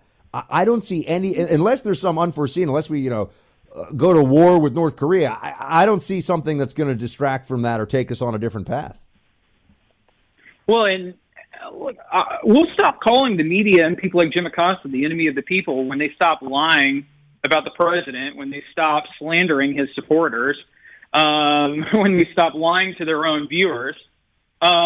Which is exactly what CNN and other networks like them do, by the way. I mean, you know this firsthand, I'm sure, because if you've been on CNN, you know that it's, typically 7 Democrats against 1 Republican, which is the most dishonest portrayal of the country that you could provide to your viewers possible. And they want the least effective Republican spokespersons they can get. I mean, they either want a never Trumper. I mean, they want something like Ana Navarro, who's a joke and a clown, but I mean, even people that will at least try to take a not even necessarily pro-Trump, just not anti-Trump point of view on the right. They generally want people who are punching bags or clay pigeons, as we say in the business. And it's just gross. And Tapper and Cooper and all the rest of them, they're just frauds. So the whole thing is dishonest. Yeah, it is. And I'm glad the president's fighting back. I've had enough of this, and I think his supporters have too. He's got a mandate to do this. He's got a mandate to push back. I mean, Acosta was up there. This poor girl that works for the White House comm shop went to go retrieve the microphone because it was time for another reporter to ask questions because, Acosta had his chance to ask a question. The president answered it, and it was time to move on. And if you watch the video, it's almost like he assaulted this girl. He pushed her arm down, grabbed the mic back with 2 hands. He got very aggressive and physical with this young lady. And, it's reached a point where he is just out of control. He's rude, he's aggressive, and he's getting increasingly physical in these press conferences. And CNN better wake up and start doing something about it because they've lost their rating. Nobody watches that garbage. But they've also just totally squandered their brand, too. It's a real shame. By the way, Harlan, you have real connections into the White House. I'm just wondering, do you have any, whether based on sources or just your own sense of where this is heading, do you have any thoughts on, one, how the White House feels the day after this midterm, and then also where we're going with the Attorney General situation? Yeah, I think the White House is pleased. They know that the historical trends were working against us. We should have given back some significant ground in the midterms, and I think that we exceeded our expectations. And that's because the president and Vice President Pence and the rest of the administration mobilized for the last month, going to every corner of this country to drive out the president's supporters. And if the president and the vice president hadn't done that, last night would have been a very different story. It would have been much worse. So don't listen to any moderate Republican or somebody that is, speaking, without giving their name to a reporter and saying that the president's the reason that, we lost the House last night. No, the president is the reason that we were able to pick up seats in the Senate and held on to as many of the seats as we did in the House. I mean, we had 44 Republicans retire, right? And we're going to lose 32 seats or something like that in the House. I mean, that's in a midterm year. That's a record I'll take. As for the, I'm sorry, what was the second question? Oh, the Attorney General Sessions is gone. Now what? Oh, yeah, thank God. Now it's, one of the president's promises was that, we would drain the swamp, and part of that is going after corruption that exists in liberal Washington and really permeates the Democratic Party. And, I was hopeful that when Jeff Sessions stepped into this role as Attorney General back in 2017, that, he would chase that down. He didn't. And worse than that, he's compromised the entire administration by abdicating his role and appointing that special prosecutor. So, he needed to go. He was ineffectual. He wasn't doing anything. I mean, what was he doing? What was he doing at DOJ? Nothing. This guy, I think he's got a low IQ. He compromised the entire movement, and the president had zero confidence in him. It was time to make a change. So I think he was good on immigration, Harlan. I'll be honest with you, and I think you're being a little harsh on Jeff. But as everybody who listens to the show knows, Jeff has actually called into the show a bunch of times. So I got a little soft spot for the now former AG. But nonetheless, man, I appreciate your perspective on it. Everybody, if you're not already, you should follow Harlan on Twitter, and you'll obviously see him popping up all the time on Fox News. Harlan, my brother down here in the swamp, stay in the fight, all right? We say shields high on our team, so that's what you got to do. Keep your shield high. Shield high. Bye. All right, my friend. Thank you. I got to move around a lot, team, and that means that I end up using public Wi-Fi, right? I got no choice sometimes. On airplanes, on trains, if I'm going out to see some of you across the country, trying to give a speech or trying to just do an interview, guess what? I find myself at the mercy of whatever public Wi-Fi is available. I don't want people able to access my stuff, whether it's hackers or third-party app users, individuals that are trying to sell my stuff. None of that. ExpressVPN protects you when you're online. It makes sure that the stuff that you're doing, your documents, your activities are not accessible by these third parties. Costs less than $7 a month to protect yourself. And this is the #1 VPN service out there, according to TechRadar. Protect your online activity today and find out how you can get 3 months free at expressvpn.com/buck. That's expressvpn.com/buck for 3 months free with a 1-year package. expressvpn.com/buck. It's unfair to the country, and it's costing millions of dollars. Why don't you just give him the mic, please? I've answered the question. Okay. Go ahead, take one. Well, I'll give you I will give you voter suppression. You just have to sit down, please. Sit down. I didn't call you. I'll give you voter suppression. Take a look at the CNN polls, how inaccurate they were. That's called voter suppression. Go ahead, please. Thank you, Mr. President. I'm not responding. I'm responding to... Excuse me, I'm not responding to you. I'm talking to this gentleman. Will you please sit down? Excuse me, would you please sit down? Please, go ahead. Thank you, Mr. President. Now that the House of Representatives Very hostile. has It's such a hostile media. It's so sad. You asked me about... No, you rudely interrupted him. I love it when the president does this. It needs to be done. That was left-wing political hack / journo April Ryan. I'm sure people are going to say it's sexist and racist because she's a black female for the president to tell her that it is not her turn, right? Because anything this president does is sexist and racist, even though he was trying to take a question from our friend and Daily Caller reporter, Sagar Enjeti, who is South Asian. So he is brown, but nonetheless trying to let one brown reporter speak and not letting an African-American female reporter just interrupt and demand the floor is considered racist now. These are the new rules of journalism in the Trump era, apparently. And it's just so necessary. The president draws a firm line on this one. I mean, really is clear that he won't allow people to act this way without, look, this is what gets me so mad too. Journalists act up. We obviously have talked about the Acosta thing. And Acosta's a performance artist now. This is what he does. I mean, Acosta just, dear diary, President Trump was mean to me. He's more famous than he's ever been. I'm sure his CNN contract is fatter now with more cash attached to it than ever before. He's doing just fine. But these journo types cause a scene. April Ryan, Jim Acosta, that other guy who was, licking Acosta's boots today. I can't remember, from NBC. They cause a scene, and then they claim that the president is a despot. Then they claim the president is acting in some totalitarian fashion, and he's shutting down the First Amendment, and how could he, and it's so awful, and all this stuff. All he does in response is say, can you not be rude? Can you not act like a spoiled little child? Can you not be a big baby about this? How about that? And the response to that from the people who are acting like huge babies is, no surprise, wah! And they claim that the president is ruining the country, destroying the First Amendment. And look, the media lost all credibility when it comes to objectivity under 8 years of Obama. All right, they lost all their, anybody who says, oh, the media is, they're nonpartisan or neutral, they're either just delusional or stupid. Right? The mainstream media is over 90%. The media in general in the news business is over 90% lib. 50% of them register as independents, by the way. I love that. So funny. Oh, you're really fooling everybody with your independent. That's the Don Lemon maneuver. Well, excuse me, I'm an independent. Oh, okay, you're an independent. Now I guess you're not a partisan hack. What a joke these clowns are. But they lost all of their claims to independence during the Obama years. No question about it. All right. They just got rid of all that.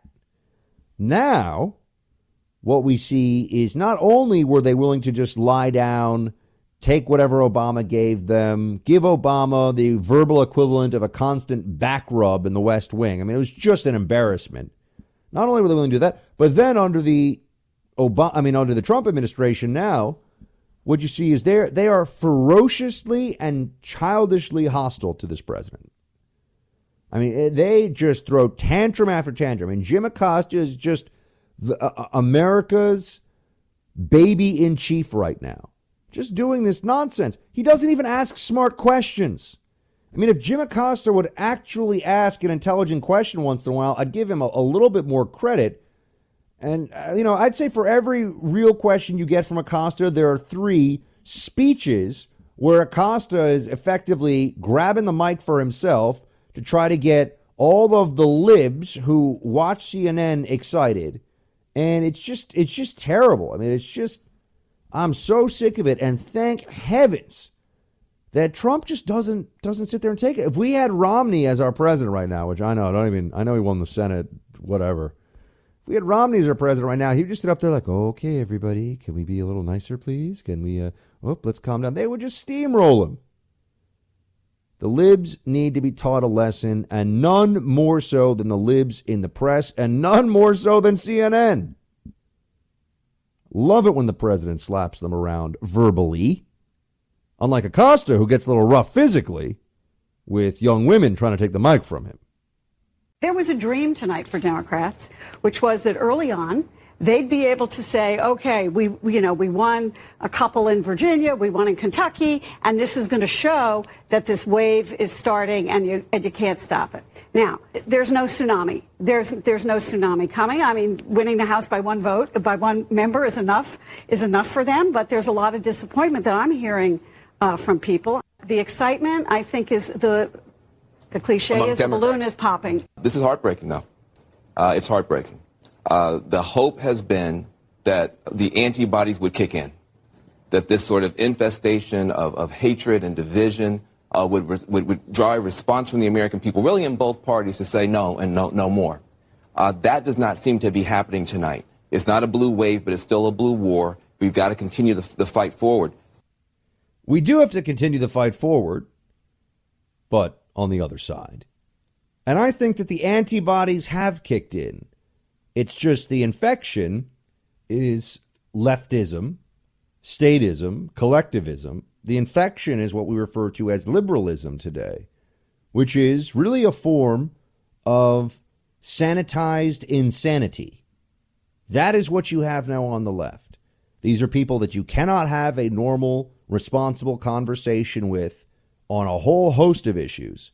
These are people who will say things that in any other time in human history anyone with a normal functioning brain would say that is crazy. But now here we are. Now there are not 2 genders, there are 37. Now we're all going to die unless we restrict CO2 in the atmosphere by riding bicycles and eating less red meat. Now we need to find ways to make the government even larger in our lives and more in control of our health care than ever before, because the government is so good at efficiency and the delivery of goods and services. This is insanity. And what you were shown last night, without any hesitation by the left, without any question, is that they have learned nothing since 2016. I really want to hammer home that point tonight. Nothing for them has changed. They do not stop and think, well, hold on a second.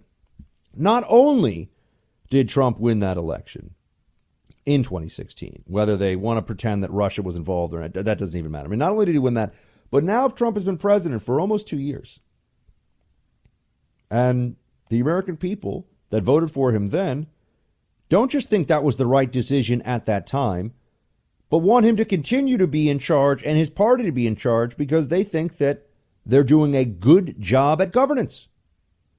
So while Van Jones and others at CNN can talk about the infestation of racism all the time, what specifics are we ever given about that? Because we want a secure border, that makes you racist? If wanting the border to be secure makes you a racist, then I suppose half the country is racist. If wanting the rule of law to be enforced, irrespective of a person's skin color or national origin, makes you a racist, then I guess half the country are racist. So if that is the case, then maybe they should just give up this talking point about how the country is so racist all the time, because we're not going to change on those points. I'm not going to change on rule of law. I'm not going to give up because of the moral blackmail they engage in on issues of immigration, acting like because we want sovereignty and rule of law, we're the equivalent of Klan members or something, right? This is just unacceptable rhetoric from the left, but just remember, I'm telling you this, they have learned nothing, they will change nothing, and now all we can do is win. Like soft butter on warm toast, time to spread some freedom coast to coast.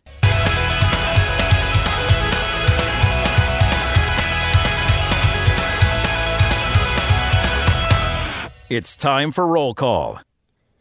All right, team. It has been quite a 24 hours or so. So we got a lot to discuss here on roll call, and I appreciate hearing from all of you as always. Man, it was wild. Last night we did live coverage at Hill TV, and we were up until 12:30, and then I went to sleep at probably 1 and got back up at 5.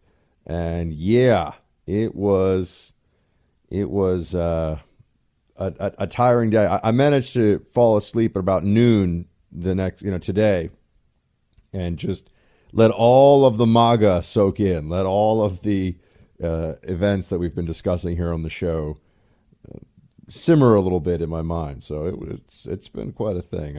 I just, as I've said, just prepare for battle. That's what we're in for the next 2 years. This is just going to be an all-out war in politics for control in 2020. But let's see what you think about all the things. Michael, by the way, this comes to us via Facebook.com/Buck Sexton. Michael writes, "So long to your buddy Jeff Sessions." I know, Michael. I'm very much of two minds about this. I mean, the president needs to have somebody that he can trust. The president needs to have somebody on his side that he isn't worried about falling into the lib mentality on things. I mean, I understand that. And probably people say, "Oh, the attorney general is supposed to be nonpartisan." The attorney general is supposed to adhere to the law, everyone. But let's put on our big boy pants and understand that just like with the Supreme Court, there are ideological frameworks that people apply to the law, and that matters. And we should not, the other side is certainly aware of it. We should not pretend that we are not aware of it. But yeah, so I understand why he wanted somebody who's a little more of a fighter under the circumstances. I think Jeff Sessions is a very honorable guy. I think he did everything that he could under the circumstances to, be good to the administration in terms of policy. But he clearly was not ready for this moment of all-out street brawling with the Dems. All right, next up here, Tom writes, Buck, love the show.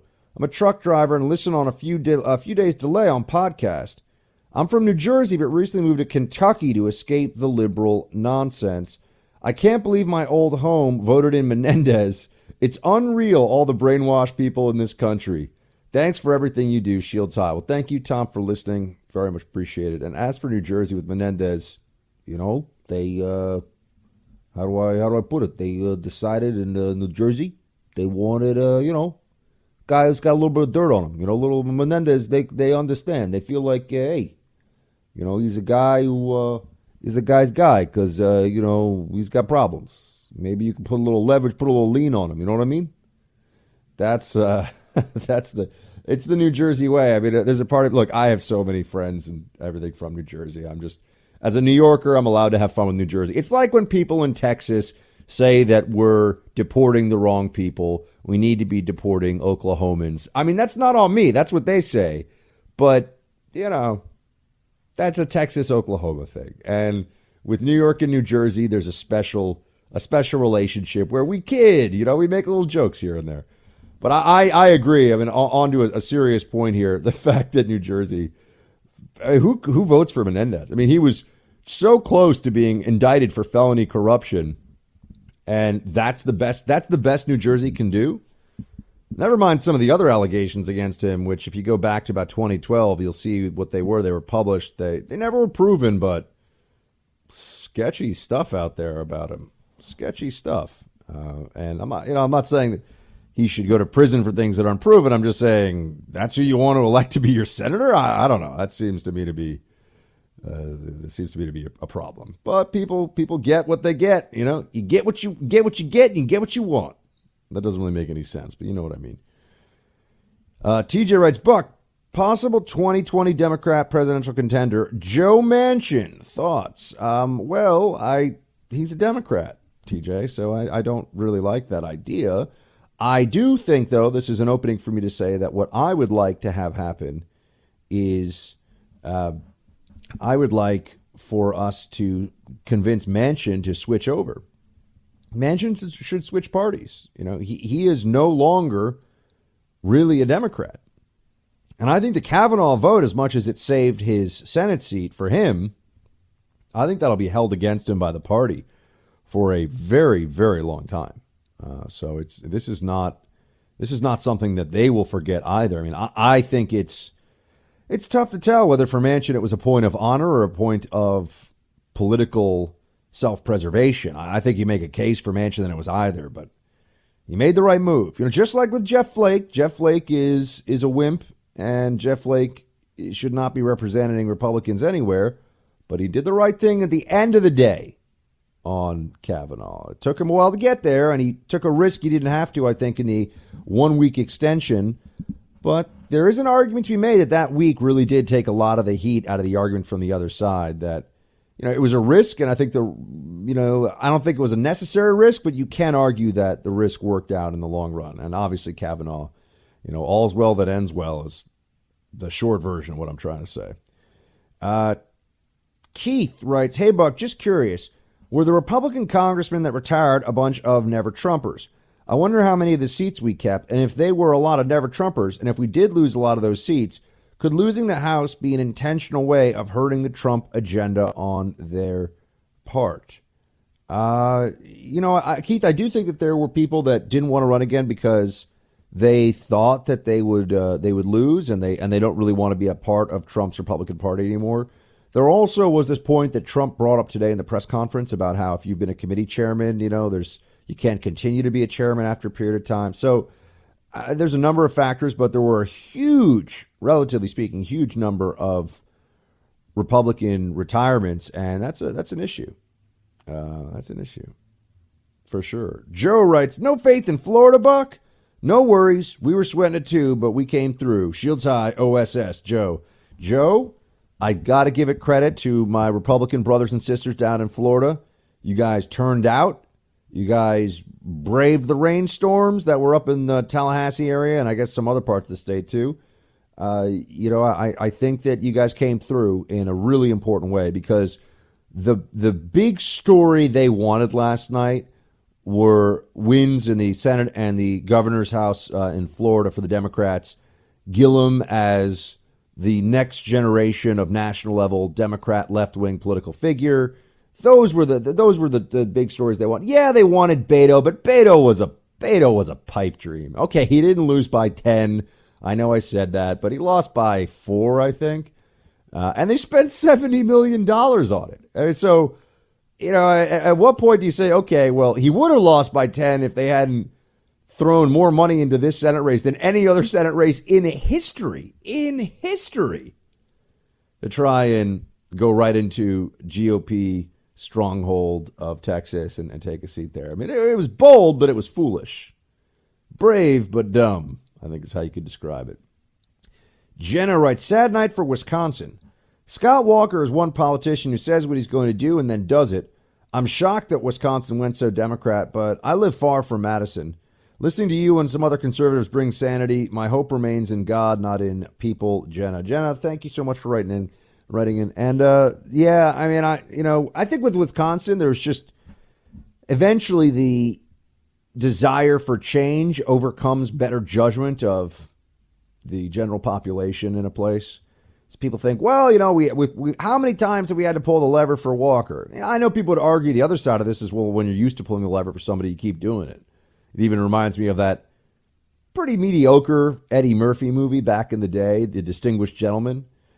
Jeff Johnson, a name you know, where he just runs on the name of a deceased congressman and he wins because that's who everyone's used to voting for.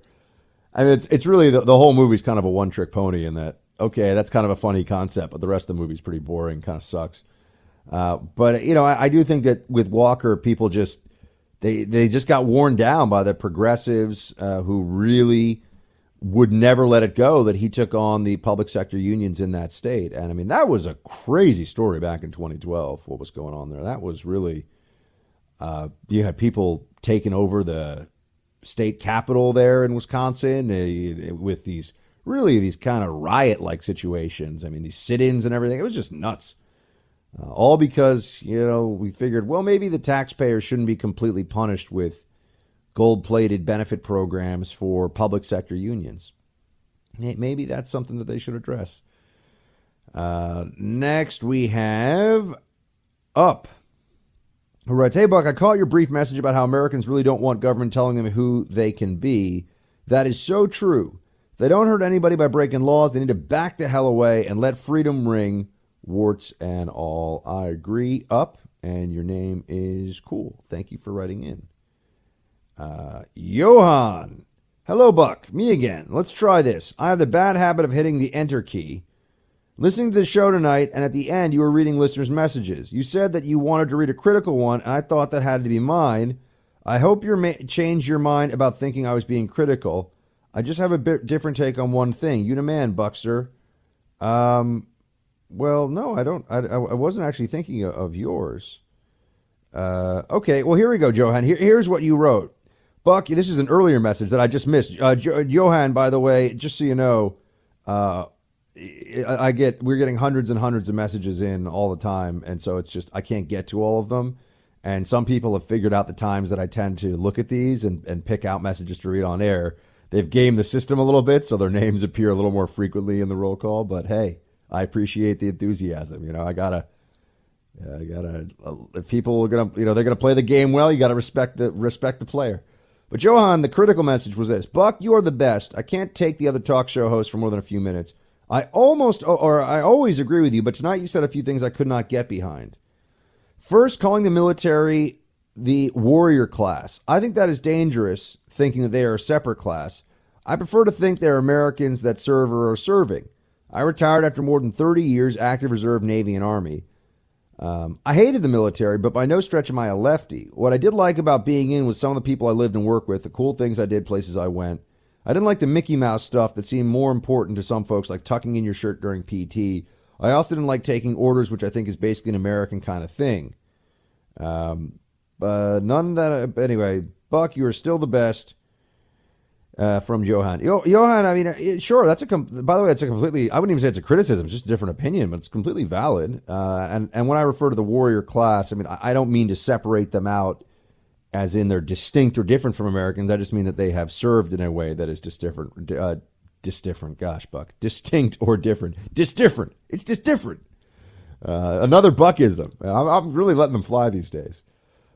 So that's going to be it for The Hut today, my friends. We got a lot ahead of us, so thanks for being here. Shields high. Guess what I just did, team?